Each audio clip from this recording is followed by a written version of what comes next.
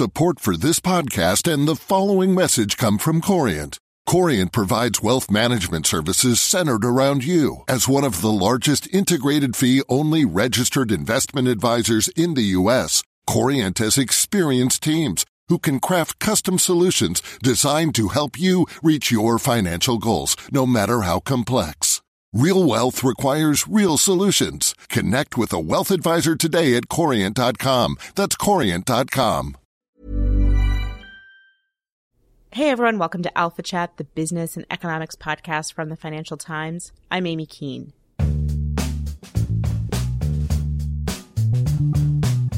Today on the show, economist, columnist, author, and our colleague Tim Harford on the ideas and innovations that have shaped the way the economy works today. Last summer, Tim joined former host Cardiff Garcia to discuss his book, 50 Things That Made the Modern Economy, which was a companion to the podcast of the same name that Tim hosts for the BBC World Service. And in this encore episode, they discuss the economic influence of everything from video games to the tally stick. Here it is. Tim, my first question is this. This project strikes me as the kind of project done by someone who reads, like you do, 4 to 5 books at a time and then starts drawing connections between the themes therein. Is that sort of what triggered the idea to do this, that you just started coming across all of these different ideas and then you realized that they were all interconnected?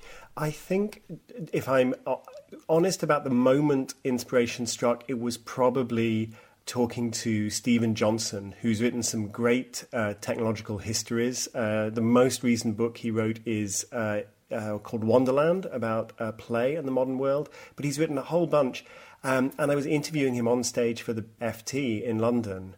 And I think, I may have misremembered, but I think after I left that interview, I started thinking, oh, you could do a whole series. You could do one a week, and then the idea of doing a BBC series of doing, let's do 100 or 50 or however many, and then of course the book comes naturally after that. And then once you've had the idea, and obviously I'm not the first person to come up with some extended listicle series of 50 things or whatever. Once you've had the idea, you immediately start remembering the great technological histories that you've read. So the ones that immediately sprung to mind were the shipping container. Of course, Mark Levinson's great history called The Box, all about the shipping container. Emek Basker talking about the barcode. There must be something to be done about the barcode.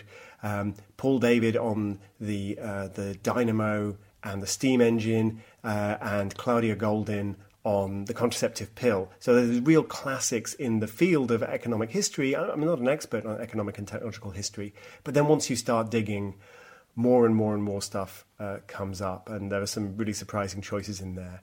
But I can't wait. I could do another 50, no problem. The joy of working on this series is that it's each of these stories lets you focus the spotlight on a particular thing, and tell a story. It's often a human story, there's often a parable, and it avoids a lot of the problems you often have talking about economics, which is that economics is often very abstract. There are all these hidden connections, everything connects to everything else. It's hard to really explain what's going on, but when you look at something and you say, look, when the barcode was developed, this is the guy who invented it, this is what they had to go through to get it adopted, this is how it changed the world. You've actually got a lot of economics in there as well, but you've started with a human story. So that's why it was so much fun to work on. My experience of listening to the podcast series was that it was as much about rediscovery as it was discovering new things, because as you would go on to write in a recent story for the FT, often the inventions that made the biggest difference sound quite humble. They appear quite humble, but they end up having massive reverberations for the way we live. So let's talk about that. Tim, you're saying in your piece that when we try to imagine the future, the past offers 2 lessons. What are those lessons? So the first lesson is that we tend to focus on the incredibly sophisticated inventions. So we get caught up in the idea of the robots, artificial intelligence, nuclear fusion. But actually, when you look back at the past, it's often not the spectacular inventions like electricity. Of course, it makes a huge difference, but it's also the really everyday stuff. I'll give you an example in a second. The second mistake that we make is that we imagine new technologies just slotting into our existing systems and changing things because they're super, super cool. So they do what we were doing anyway, but they do it better. So they solve a problem for us. And actually, it doesn't normally work like that. Normally what happens is a new invention gives you new possibilities, new ways to do things, new opportunities, and it has an impact for good or bad on our economy and on our society because we make all sorts of accommodations, we make all sorts of adjustments to fit that innovation. So as an example of the first mistake, there's the focusing on the technological wizardry. I talk about the Gutenberg press. And Gutenberg press, everybody said when I started working on this book, I'm looking for 50 really cool and interesting inventions. Everyone said the Gutenberg press, the Reformation, textbooks, novels, newspapers, mass literacy, super important. Of course it's important. But then the more I looked at it, the more I found myself falling in love with something much more humble, which was paper. Because the press and paper go hand in hand. You can print on parchment. Gutenberg did print some of his Bibles on parchment, which is made of animal skin. But it doesn't make any economic sense because parchment's very expensive. And the whole point of the printing press is that you save money if you have a long print run. So it doesn't make any sense to mass produce writing until you can mass produce a writing surface. And that was paper, which of course was transformative in all kinds of other ways. So you drink orange juice out of paper cartons, you filter coffee through filter paper, you put wallpaper on your wall, paper receipts, contracts, everything. So focusing on the humble stuff like paper is very important. The second lesson, this of social adjustment, it is most famously made by Paul David in an essay published in 1990 called The Computer and the Dynamo. And Paul David looks back to the introduction of electricity in manufacturing in America in the late 19th century, which initially was a flop. You had good electric motors introduced in, say, 1890. I mean, a little bit earlier than that, but they should have worked by 1890. And if you had interviewed somebody who was watching this kind of thing in 1890, they would have said, yeah, all the steam engines are going to go, they're going to be replaced by electric motors. Didn't happen. Didn't really happen seriously until the 1920s. And that wasn't because we were waiting for a better electric motor. It was because the manufacturing firms had to figure out how to reconfigure their factories, change their HR, their personnel, the contracts, the kind of people they hired, the other equipment they installed in the factories, the architecture of the factories, the flow around the production line, to take advantage of things you could do once you had electric motors. Initially, they didn't do that. They just ripped out big steam engines and replaced them with big electric motors, and nothing really changed. So the electric motor changed everything once everything changed to accommodate the electric motor. And Paul David then said, maybe the same is true of computers. Maybe the same is true of the internet. Yeah, I mean, one of the reasons I found that lesson so profound is that you can apply it to the present day where there seems to be a contradiction between, on the one hand, these astonishing advances that we hear about or that we read about that we know are happening in things like nanotechnology, robotics, and so on. And then on the other hand, we know, for instance, that the productivity growth statistics are very weak. They're very disappointing, and people sort of wonder what's going on. But it could just be the case that these technologies really are as astounding as we think they are. It's just that societally we haven't reorganized ourselves well enough yet to fully embrace them in such a way that they're going to rapidly increase our living standards. But it could be coming. There really could be amazing things happening that will one day change fundamentally how we live. We just have to wait a little while. It could be, yeah. So one theory is, we're just mismeasuring productivity. But I mean, yes, a bit, maybe, to some extent. But it's really hard to make the case that productivity is soaring, which is what you would expect if we have all these technological breakthroughs. So a much more plausible theory, well, one possibility is all this stuff is just not that good compared to electricity, the internal combustion engine, indoor plumbing. Robert Gordon is the guy who most famously makes this case. He makes it very well. But then the other idea is, well, maybe they're not that good yet, but they will become good. They will profoundly reshape our economy and boost productivity, but they'll only do it once we figure out how to reorganize society. And you see, a really straightforward example of this, which is uppermost in people's minds at the moment, is the so-called gig economy. Here in the UK, Matthew Taylor, a prominent think tanker and former advisor to Tony Blair, just published a report on what are we going to do about the gig economy. I know Alan Kruger, former advisor to President Obama, has been thinking about this a lot.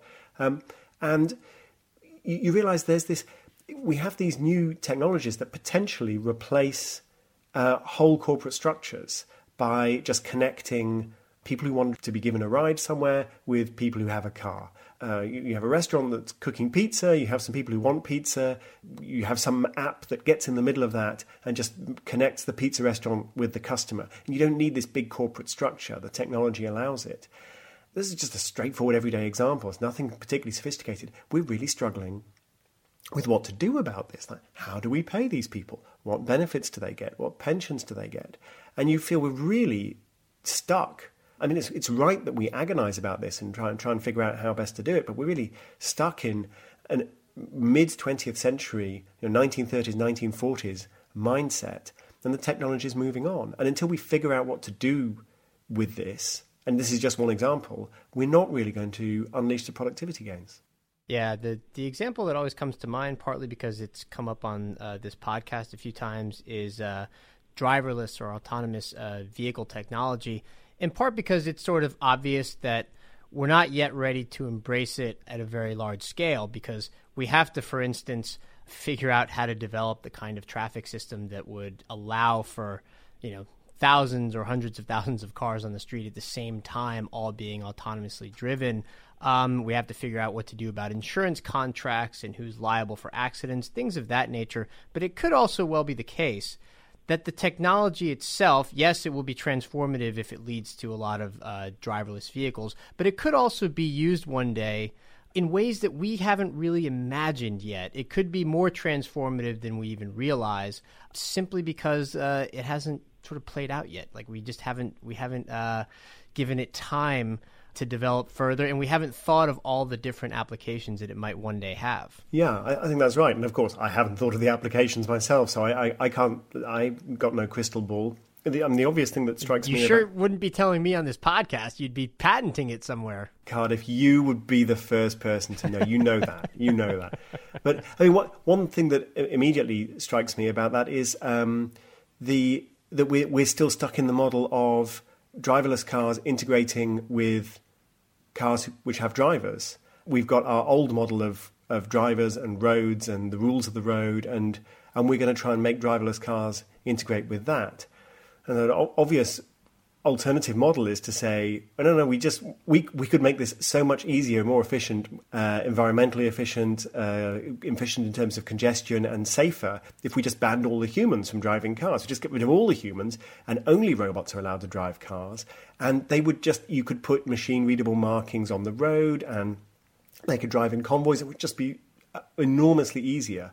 And maybe, some city somewhere, maybe it's going to be California, maybe it's going to be somewhere in China, maybe it'll be Singapore. Somebody's just going to go, hang on a minute, that we would be making so much more progress with this if we just got rid of the human drivers who are really causing all the problems for the robots. The robots would be driving cars already if it wasn't for the humans gumming things up. So, yeah, sometimes you need to step back and rethink. Okay, so the piece in the FT is called What We Get Wrong About Technology, but let's shift now to 50 inventions that shaped the modern economy. That's the title of the book in the U.S. In the U.K., I believe it is still 50 things that made the modern economy. It is, yeah. One technology we don't have sorted yet is a technology for making U.S. and U.K. Publishers agree on book titles, but yeah. Yes, highly recommend all of it. Tim, what I thought we would do is go through one example from each of the 7 categories that you give in the book. And I want to start with the chapter Reinventing How We Live, and specifically with the technology of video games. This was probably, I think, my favorite entry in the book and in the series. You met an economist named Edward Castronova, I think more than a decade ago. He made an intriguing prediction. What did he tell you? Yeah, so Castronova wrote a book, and I met him just before the book was published, where he said, look, people are going to check out of reality and they're going to spend their time playing video games. And Castronova had a particular kind of video game in mind. He wasn't thinking of Pokemon Go and all these smartphones. He was thinking about persistent online worlds, the most famous one of which is probably World of Warcraft. So this world is always out there. It's an entirely fictional world full of orcs and dragons, but you can log in and you can meet your friends online and go on quests, accept all kinds of challenges, participate in wars, set up your own economy, and the world will always be there. So you log out and your character is out of the picture for a while. When you log back in, the world may have changed a bit. And Castronova initially came to prominence by estimating the GDP of one of these worlds, because he said there are virtual goods traded in these worlds that have a real economic value, dollar value. People will pay other people to do the boring bits and then sell them the magic items or sell them the highly skilled character. So you can calculate the wage inside this virtual economy. And a lot of people were interested in this, but Castronova said, no, what's much more important than the idea that people will be logging in, playing games for money in Nairobi or Calcutta and selling them as there's going to be this trade in virtual sweatshops. He saw all of that coming. But he said, no, more interesting is people will they play games because the games are fun, the games are challenging, and they're bored of real life. Now, when he told me this, we were in this workshop in DC, we're surrounded by policy wonks and scientists, and a lot of people were skeptical. And he said, look, you guys, you're winning the game of real life. But not everybody can win the game of real life. But you can win in World of Warcraft or any of these online games. Why would you want to work 50 hours a week as a Starbucks barista when you could spend 50 hours a week being a starship captain? And then he published his book. It was called Exodus to the Virtual World. And everyone said, well, yeah, it's kind of interesting sort of science fiction speculation. And then about 18 months ago, reports started coming out of 4 economists, Marc Aguiar as the lead author, who had started tracking evidence that Castronova was right, that these video games were starting to affect the labor market in the US because people were spending so much time having fun on video games, they didn't want to do boring jobs. And why would they? So, yeah, very interesting interaction between the virtual world and the real world. Yeah, the other authors on that paper were Mark Bills, Kerwin Kofi Charles, and Eric Hurst. You know, what's interesting about this, Tim, is that if someone only has the surface level knowledge of the trend you just described, it would all sound very irresponsible. You know, somebody who, instead of choosing to work, to make a living for themselves, to maybe start a family and then provide for that family, is essentially checking out, as you said, to play video games. But there's a sense in which we actually should be quite understanding of why young people in particular in their 20s would make that choice. You mentioned some of the reasons, which is that these games keep getting better and better. They're a lot of fun. But if you think about it, they also offer some of the things that we know make for a fulfilling job in the real physical world, such as autonomy.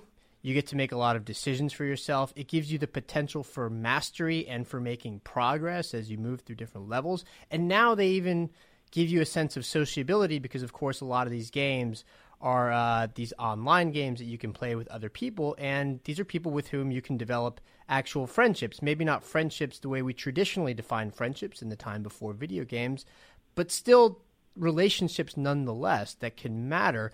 And I think all that actually has to be taken into account before we apply too strong a judgment against people who make that choice. Yeah, I mean, I worry about the choice that people are making because you spend, the years of your life from, say, 15 to 30 playing video games because they're such fun. Then maybe you start thinking, hey, I should start thinking about a pension and starting a family, and you suddenly realize you've missed all those formative years when you could have been picking up all the skills and contacts and education. So it could be that this is going to be behavior a bit like not saving for a pension. Completely understandable, very human, in the long run, very worrying. So I'm not saying we should just relax about this and it's no big deal.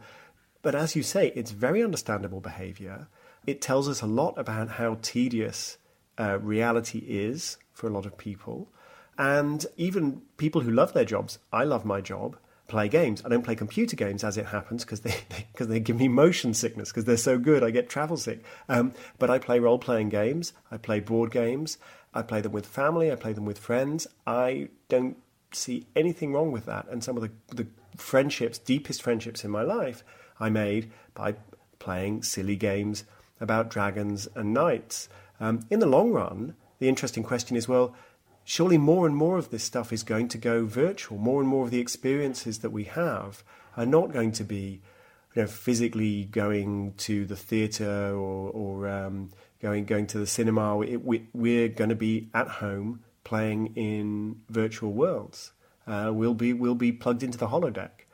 So we need to start thinking about what that means, and is that a problem, and should we worry about it? Otherwise, we're just going to be Aldous Huxley's Brave New World or The Matrix is all around the corner if we don't think about what our policy should be on this sort of thing. Yeah, indeed. And the authors of the paper, I believe, have also cited some circumstantial but still powerfully suggestive evidence that the young people who play these games in their 20s are quite happy, but that their happiness sharply declines when they get into their 30s, possibly, again, just hypothesizing, this has to be studied quite a bit more, but possibly because they haven't developed the kind of labor force skills that would serve them well later in life.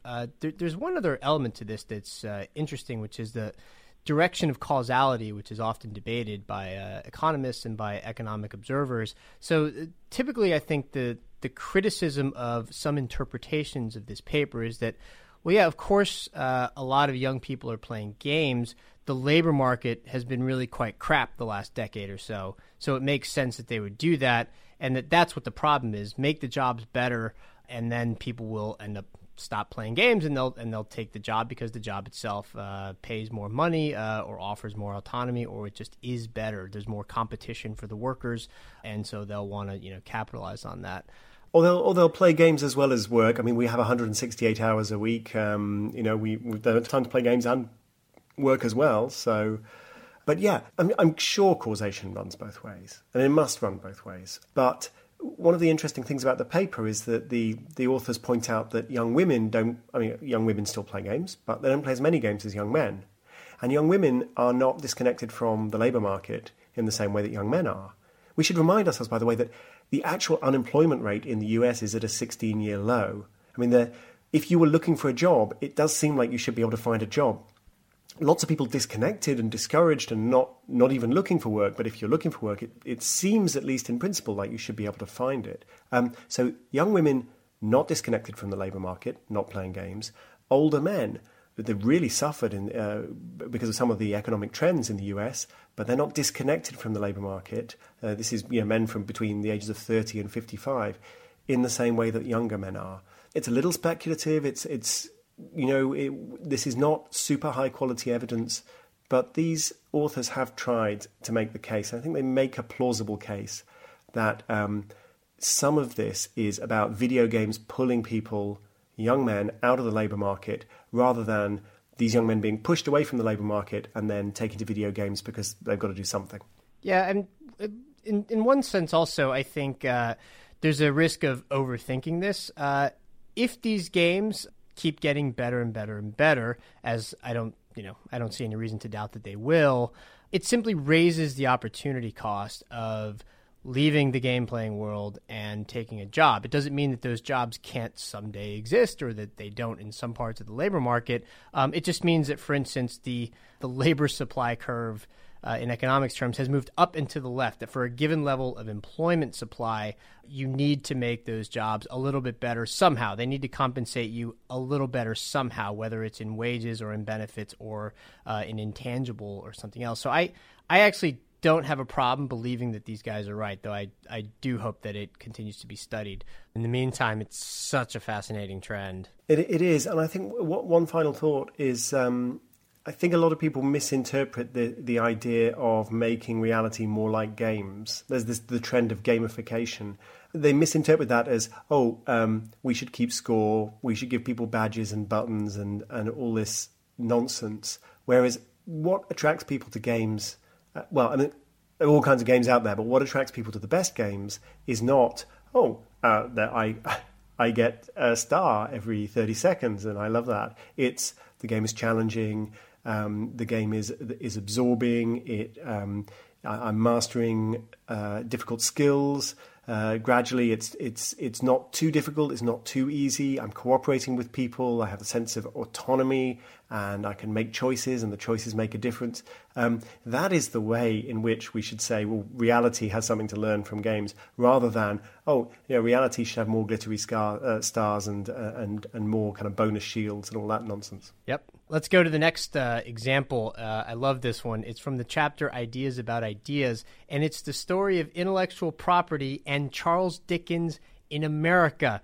Tim, Dickens did not think much of us coarse Americans, did he? Well, I know. I think he loved the Americans. He just didn't love American intellectual property law. So Dickens shows up on a campaign in America. Really, arrives in Boston, and he wants America to change its copyright law, because America has copyright, but it doesn't respect foreign authors. So people are just ripping off Dickens novels wholesale, often very bad copies, very bad quality, stick any jacket they like on them, and sell them for very low rates. And Dickens didn't get any royalties. And he thought, he compared this, as typical Dickens kind of metaphor, to being robbed in the street and then paraded in public through clothes that you didn't choose, in disgraceful company, because he couldn't control, he didn't get money, he couldn't control the appearance of his books, he couldn't control where they appeared in the bookshops. So he wanted copyright law to be changed. He quickly ran into trouble because American newspapers at the time benefited a great deal from being able to take whatever content they wanted from British newspapers. So they just tried to assassinate Dickens' character, and he had a pretty miserable experience. So that's where the story of intellectual property begins. And then I talk about this whole idea of intellectual property as a balancing act. You're trying to reward creators, not for moral reasons, but for purely economic reasons. You want to encourage people to create new ideas, whether it's a novel or whether it's a better steam engine. So you need to give them some kind of intellectual monopoly for a while. But if you give them too strong an intellectual monopoly, too deep, too long-lasting, you can then strangle innovation. And I talk about the theories of Michele Baldwin and David Levine, who have this book against intellectual monopoly, which argues that basically this is incredibly counterproductive. And if you look at the historical record, innovation starts when the patent expires. The patent doesn't really seem to encourage innovation. Now, I think they've probably taken their argument a bit too far, but it's very interesting to reflect on all the ways in which you can make money even in the absence of intellectual property. And in the end, Charles Dickens comes back to America. He's trying to make money. His marriage is in trouble. His children are spending a lot of cash. And he realizes, hang on, I can go on a speaker tour. And he goes on this lecture tour of America, reading passages from his books, particularly Christmas Carol, very, very popular. He makes a ton of money, $25 million in today's money, not from his books, but from the lectures, because everybody's read the cheap knockoff copies of his books. He's very, very famous, and he's able to cash in the end. So it tells us that the story of intellectual property is not as simple as we think it is. The ending to that story is amazing. He basically came across the first freemium model, and he hated it. He hated every step of the way until the very end when he was cashing out and he realized that it worked in his case. Yeah, absolutely. Absolutely. And he's not the first person to figure this one out. So, or not the last. Watt and Boulton, Matthew Boulton and James Watt, said Watt develops a better steam engine. Matthew Boulton, very politically influential partner of James Watt, lobbies in Parliament. They get the patent on Watt's steam engine extended by Act of Parliament. No one else can build a similar steam engine. And they spend years and years and years just suing their rivals and suppressing innovation in the steam engine industry in the UK. And finally, when the patent does expire, there's suddenly this almost Precambrian explosion of ideas in industry, lots and lots of better ways to make steam engines. Meanwhile, what happens to James Watt and Matthew Boulton?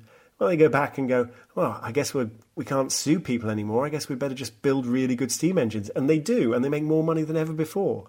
So then you've got to start asking the question, well, who did that patent serve? It didn't even seem to serve Boulton and Watt, because once it expired, they did better than they had done beforehand. Okay, next up, from the chapter Inventing the Wheel, the invention of index funds. Yeah. And in fact, the wheel is not in the chapter Inventing the Wheel, but the whole idea of that chapter is there are some inventions that just seem to be so simple and so basic. Once you've invented them once, you've nailed it, and that's it. And the wheel is one of them. And yeah, index funds, very interesting. Which Paul Samuelson, the Nobel Prize-winning economist, towards the end of his life, he gave a speech praising the index fund, and he said it ranks alongside the wheel, the plough, wine and cheese, and the printing press as among man's greatest inventions. So he was fond of the index fund, but then he had a role in its creation. Samuelson had published this essay in around 1974, if I remember rightly, called Challenge to Judgment, where he basically said, okay, Samuelson is one of the pioneers of the efficient markets hypothesis, which is not completely true, but it's reasonably true. And the simplest way, Alpha Chat listeners will know about the efficient markets hypothesis, but the simplest way I think of is to think, when you are queuing up in the supermarket, which checkout line do you choose? Well, if it was obvious, everyone would already have gone in that line and it wouldn't be the shortest line anymore. So you probably don't need to worry too much. Just pick any one. And that's the efficient markets hypothesis in a nutshell. If there were obvious bargains in the stock market or any other asset markets, they would already have been snapped up, and so there are no obvious bargains. So Samuelson has pioneered this hypothesis and discussed it, and then he says, well, hang on. If there are no obvious bargains in the stock market, then professional investors might struggle to beat just the index, just some average of all the stocks. And he goes away and tries to figure out whether they have, and his essay, Challenge to Judgment, says, no, active managers don't beat the index, which is now a very, very familiar idea. But Samuelson pushed it 42 years ago. And at the end of his article, he says, you know what, someone should set up an index fund that just tracked the index. And reading this article was a gentleman called John Bogle, who founded Vanguard. And Bogle was interested in setting up a super low-cost fund investment vehicle. And he reads Samuelson's article and says, well, what could be a more natural vehicle for low-cost investments than a passive index tracker? So he sets up a passive index tracker. And, of course, everybody laughs at him and nobody signs up, because why would you sign up for a fund that is guaranteed to be mediocre? But we now know that Bogle and Samuelson had the last laugh, because slowly but surely Vanguard is and the other passive investment funds are eating the active fund industry, but it took a long, long time. Yeah, something I learned in this chapter was the sheer resistance that John Bogle faced to his idea. Because, yes, people laughed at him, but they didn't just laugh. I mean, they actively thought it was a terrible idea, and some people called it un-American. I didn't realize the extent to which he had to overcome entrenched, I guess, industry resistance to the introduction of this idea. Yeah, no, I'm not quite sure what exactly the un-American thing is. Maybe it's the idea that all shares are equally good, so let's just buy a little bit of everything. Maybe that's the idea, that there's something sort of vaguely communist or communitarian about it. But yeah, I mean, I don't think there's anything really un-American about the idea that markets work really well, so you should just sit back and enjoy that ride. I have a suspicion, and I have no evidence for this, that part of the problem here was linguistic. When you hear the phrase passive, that itself has a connotation of being somewhat un-American, right? So the American idea of always choosing your own destiny, of always, charging forward, being active. Passive sounds like the opposite of that. So even though in this case it was being applied to a really great idea, I think it just triggered like a very sharp association in the minds of the people who criticized it. I'm just making that up. No, you may be right. It's like, it sounds a bit Mediterranean. It's what the Italians would do, or the Greeks. They would just, or the French. Oh yes, the French. I mean, they're just sitting under the shade of some apple tree somewhere, not doing anything. And American investors, churn and trade and pay high fees. So, yeah, you may be right, Cardiff. Let's go to the next one. Passports from the chapter Winners and Losers. Passports, Tim, it turns out, were not invented to get you past like the border guard. In fact, originally, they were tools that were used to strike fear into those border guards, essentially. Yeah, it was a threat. Don't let this person pass or you'll have me to deal with. Yeah, that was the original document. But what really struck me about the passport, apart from the fact that it was nearly abandoned just before the First World War, everyone was like, what's the point of this? And we if we hadn't had that war, we might have gone on a very different track to a situation where there was complete freedom of movement across the world. And your main obstacle, if you're African and you want to move to Europe, the challenge is not the passport. The challenge is, well, where are you going to live? How are you going to support yourself? How are you going to get a job? Rather than we will stop you crossing the border. But the other thing that really struck me, which I thought was beautiful, was the original French passports were designed to stop people leaving. So you have skills, and you're not allowed to leave town without a passport. The whole system is to regulate exit, not to regulate entry. And I wish we had a bit more of that view these days, that people who move countries, they've got skills, they've got determination, they've got autonomy, they need to be respected as human beings, but they're also very valuable economically. And we should be more worried about people leaving the country than worried about all the people who are showing up. So sadly, we seem to have lost that insight that the French understood in the 18th century. Yeah, that's right. Let's go to leaded gasoline, and that's from the chapter The Visible Hand. And to extend the phrase, I think the visible hand of government and its role in fostering new inventions. Yeah, or I mean, sometimes the stories are about unexpected ways in which government has helped. So the iPhone is the classic. I think people don't appreciate just... obviously, Steve Jobs and Apple created the iPhone, but they were building it from building blocks that in large part had been funded by governments, usually the American government and usually the American military. In other stories, I'm talking about ways in which government messed things up and delayed inventions. And in leaded gasoline, leaded petrol, as I would call it, the story here is about government failing to regulate what was really a dreadful toxin. And we're still only now starting to understand quite how much damage lead in petrol, tetraethyl lead in gasoline, was doing. And yet it's not like climate change, where decarbonizing the economy is really, really, really hard. De-leadifying, this is not really a phrase, but getting the lead out of gasoline, not that hard, not that expensive. But there was a real corporate stranglehold over the scientific debate. Companies like General Motors and Exxon were funding most of the research and really managed to delay sensible regulation of leaded gasoline for a long time.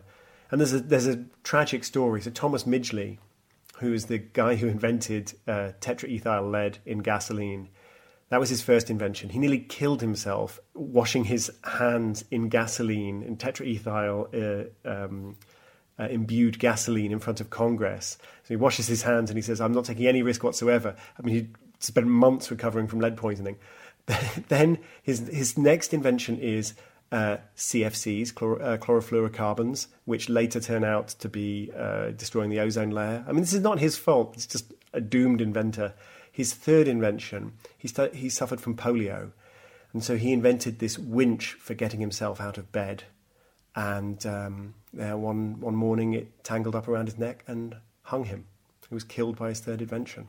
Yeah, I chose leaded gasoline and also the next entry, in part to show that this was 50 things that shaped the modern economy, or in the UK, 50 things that made the modern economy. Because you don't say necessarily always for the better. And of course, the forward march of technology tends to benefit us enormously. I mean, these things bring largely wonderful things to our lives, but they can often have quite brutal unintended effects, and sometimes they do, in fact, make our lives worse. Leaded gasoline was a good example of these kinds of complexities. But so is the next century, the Haber-Bosch process from the chapter, Where Do Inventions Come From? So the Haber-Bosch process. I mean, this is, I think, perhaps the most important invention in the book. Certainly the most important invention since 1800. Yeah, Tim, it's interesting that you say that because that's actually the one that I knew the least about going into the book. Yeah, so the Haber-Bosch process was invented by Fritz Haber and commercialized by, I think, Carl Bosch, but I focus on Fritz Haber in the chapter. And it is a process for getting nitrogen out of the atmosphere and fixing it into fertilizer, which nitrogen is a very important mineral in soils. And yet, although it is the key component of the atmosphere, 80% of the atmosphere is nitrogen, plants can't get nitrogen out of the atmosphere directly. They have to get it out of the soil. And so it used to be that the way you would do that is, animal manure contains nitrates, that's fine, or guano from birds or bats. That was the next thing. So then you had guano wars, people worrying about a world guano shortage because guano was such a great fertilizer and we're running out of it. And then along comes Fritz Haber, and he invents this process by which if you put enough energy in, you can get a chemical fertilizer out of the atmosphere. Brot aus Luft, the Germans said, bread from the air. And the world population would probably be about 3 billion rather than 7 billion if it wasn't for the Haber-Bosch process. And Cardiff, about a pound of your body is nitrogen, and it's all chemically synthesized, the whole lot. So you are about 1 pound of your flesh was made in a laboratory somewhere. So the Haber-Bosch process is very, very important. The reason I wanted to tell the story is because the story of Fritz Haber and his wife Clara Immerwahr is absolutely remarkable. So she got the first doctorate in chemistry in Germany awarded to a woman. Very ambitious, smart young woman, married Fritz Haber, and then her career completely trashed by his career. Every contribution she made, everyone assumed that Fritz Haber had made it. And then along comes the First World War, and Fritz Haber, great German patriot, realizes, oh, hang on, not only can I synthesize chemical fertilizer, I can use the same method to synthesize ammonia for bombs, and I can also develop chlorine gas. So he's the pioneer in the use of chemical weapons during the First World War. He's responsible for the release of chlorine gas in the trenches at Ypres. He is promoted. He's given the rank of corporal, if I remember rightly. And he goes home to celebrate this with some friends. And his wife, Clara, takes his service revolver, have this blazing row. She takes his service revolver. She goes outside and she shoots herself. And it's just an absolutely appalling waste of this young woman's life. And she was totally marginalised and desperate to stop him doing what he did. And then in the end, Haber himself, although he saw himself as a great German patriot, is also Jewish. And so after the First World War, he's a war hero, he's decorated, and then when the Nazis come in, he's protected for a while, and in the end he has to leave the country. And he dies alone in a hotel room in Switzerland in the 1930s, completely broken man. But he changed the world. He really did. Yeah, that's an unbelievable story and a really great chapter in the book. Why don't we close with an entry here that ends on somewhat of a lighter note, although it does involve the burning down of British Parliament. Well, yeah, but I mean, not advocating the burning down of British Parliament, I should say, but yeah, so... Tradable debt, I should say, otherwise known as money, and from the chapter Inventing New Systems, the tally stick. Yeah, I love the tally stick. So there are some great books around about the history of money. One of them is by Felix Martin. One of them is by William Goetzmann, called Money Changes Everything. And there's David Graeber's book about the history of debt, the first 5,000 years. And they all touch on this mysterious thing called the tally stick. So I really wanted to go and find out more. And the tally stick is this brilliant way of recording a debt. It's on a stick of willow. It's used in England in the 12th, 13th, 14th, 15th centuries. And you write your debt on this stick of willow. with certain marks, who owes whom how much money, and then you split the stick lengthways. And so you've got something called the foil and the stock. And of course, stocks are still a term for financial instruments, and the original stock was made of willow wood. And the great thing is that when you come to repay the debt, you can redeem the debt and rejoin the two pieces of wood, which match up perfectly. So you can establish there's been no forgery of this debt, because the two halves of the pieces of wood will match and the writing on them will match. So they were a very good way of recording a debt. The interesting thing is, you could then allow the foil, actually I think it was the stock, you then allow the stock to circulate. So you've got someone owes you money. So you've got a debt from, say, Fulk Bassett, who's a bishop in High Wycombe. You've got a debt from Fulk Bassett for £5, and it's all marked on this stick.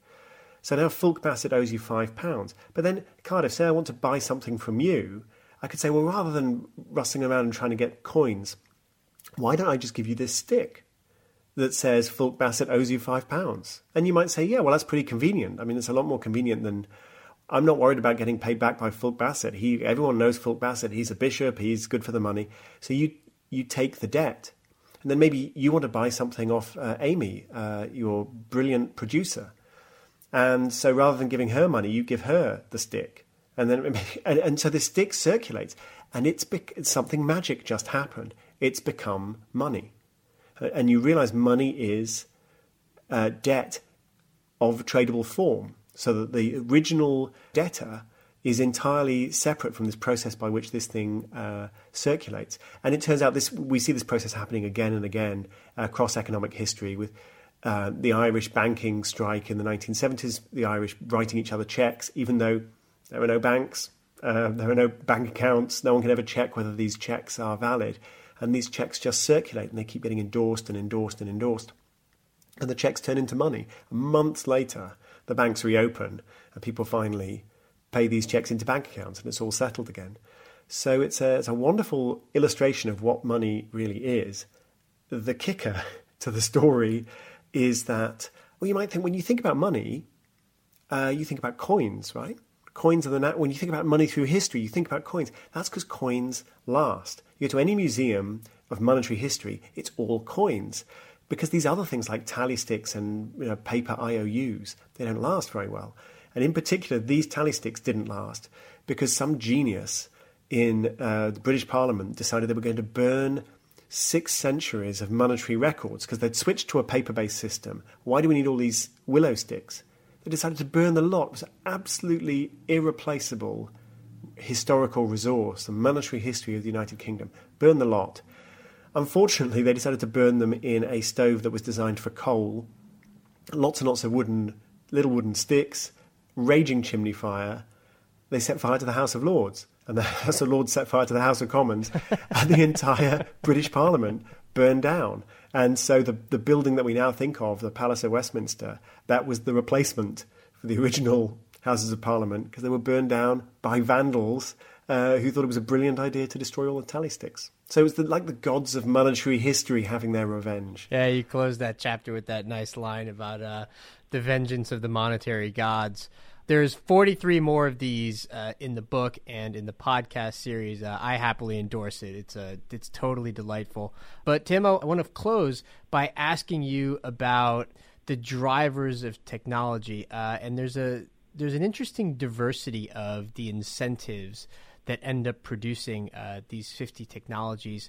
And I think I'm asking this question in part because we had Stephen Johnson himself on the podcast earlier this year to discuss Wonderland, which you cited at the top of the show as one of the inspirations behind doing this series. And to remind our listeners, the theme of that book was that very often economic advances are made because people have a sense of play, because people want to enjoy themselves. So it's not out of some basic necessity.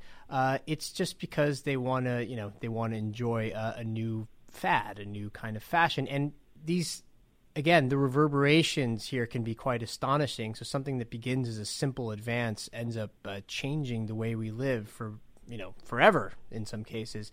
But that's not the only kind of demand-side driver of these technologies. There's also military necessity. There is just a straightforward making money when you change the processes that you use in making things. I guess I want to ask, what did you learn about what produces new technologies and new inventions? What surprised you? I think the most surprising thing is that there's no simple answer, that there is an amazing diversity of processes. Sometimes we don't even know who invented concrete. We know who invented reinforced concrete, but some of these inventions are very, very old, or it doesn't really matter, or they've been invented many times. Paper was invented in China and then moved to the Middle East, and then the Europeans just didn't take it up for hundreds of years. They're like, why do we need this stuff? It's like having a cheap writing surface is like having a cheap material to make crowns out of. All we want to do is make Bibles, so we don't need your paper. So it's partly about the invention, it's partly about the adoption, but there are lots of different accounts in the book. So there are times where there's a very clear problem. Air conditioning was invented because they wanted to dehumidify printing. And so they understood pretty much how to do it, and it turned out once you do it, as well as dehumidifying, you make it cooler. Maybe we could use that elsewhere. Sometimes it's this flash of inspiration. So Joseph Woodland, the inventor of the barcode, he was just sitting on a beach and he was thinking about Morse code, and he dragged his fingers lazily in a circle, and then he looked down at the sand, the sand running between his fingertips, and he saw these ridges in a target pattern. And he thought to himself, well, I could make those ridges signify dots and dashes. So there's the idea of thin and thick lines representing a kind of code. And that was the origins of the barcode. So lots and lots of different origin stories.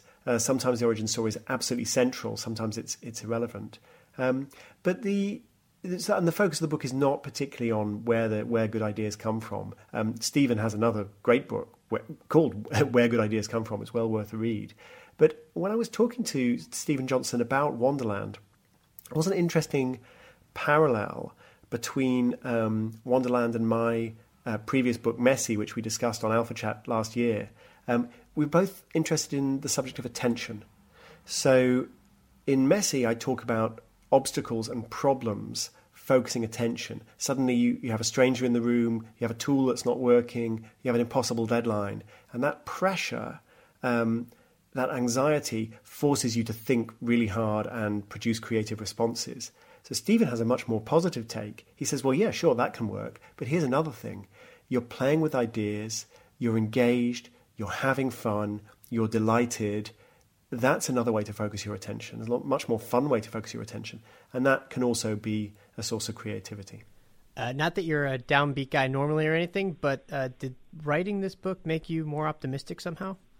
I loved writing it. I had such fun going through the technological histories.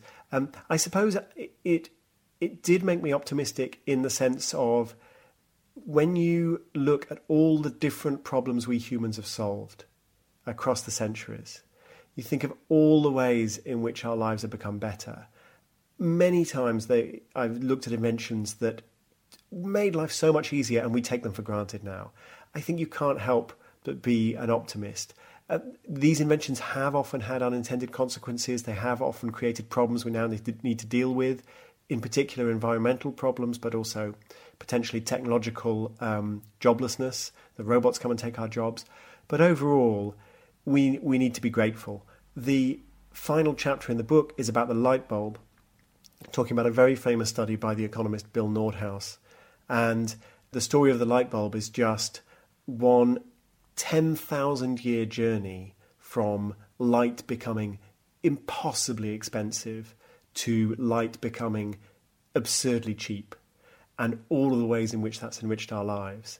And we can't get our minds around the scale of the advance, just how much better things have got on that dimension. So I wanted to finish the book by talking about the light bulb because I wanted to remind people all the inventions, all the ideas of all our ancestors have gone to shaping the world we live in today, and mostly they have made our lives incomparably easier compared to the lives of our parents, our grandparents, and previous generations.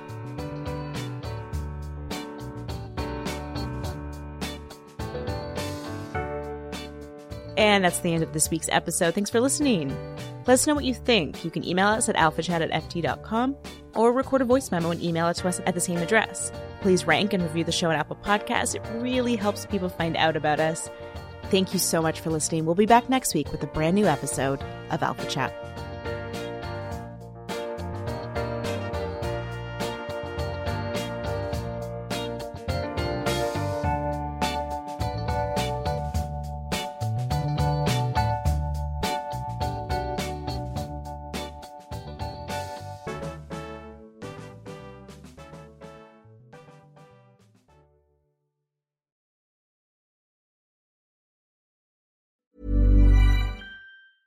Support for this podcast and the following message come from Corient.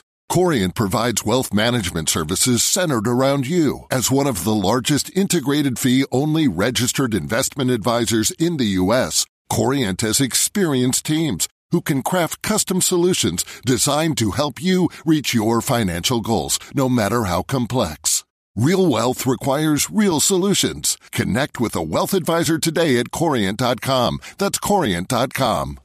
The latest episode of the Next 5 podcast is all about AI and the business travel sector. I speak to Tim LaBelle, head of product for SAP Concur Spend Solutions. We'll have so much data that our travel will be safer. Shelley Fletcher-Bryant, VP of Advito. AI can certainly contribute to more eco-friendly travel practices. And author and public speaker Theo Lau. AI can help us predict when it will be a peak travel, more delays, cancelled flights. Listen to the full episode of the Next 5 wherever you get your podcasts. Enjoy.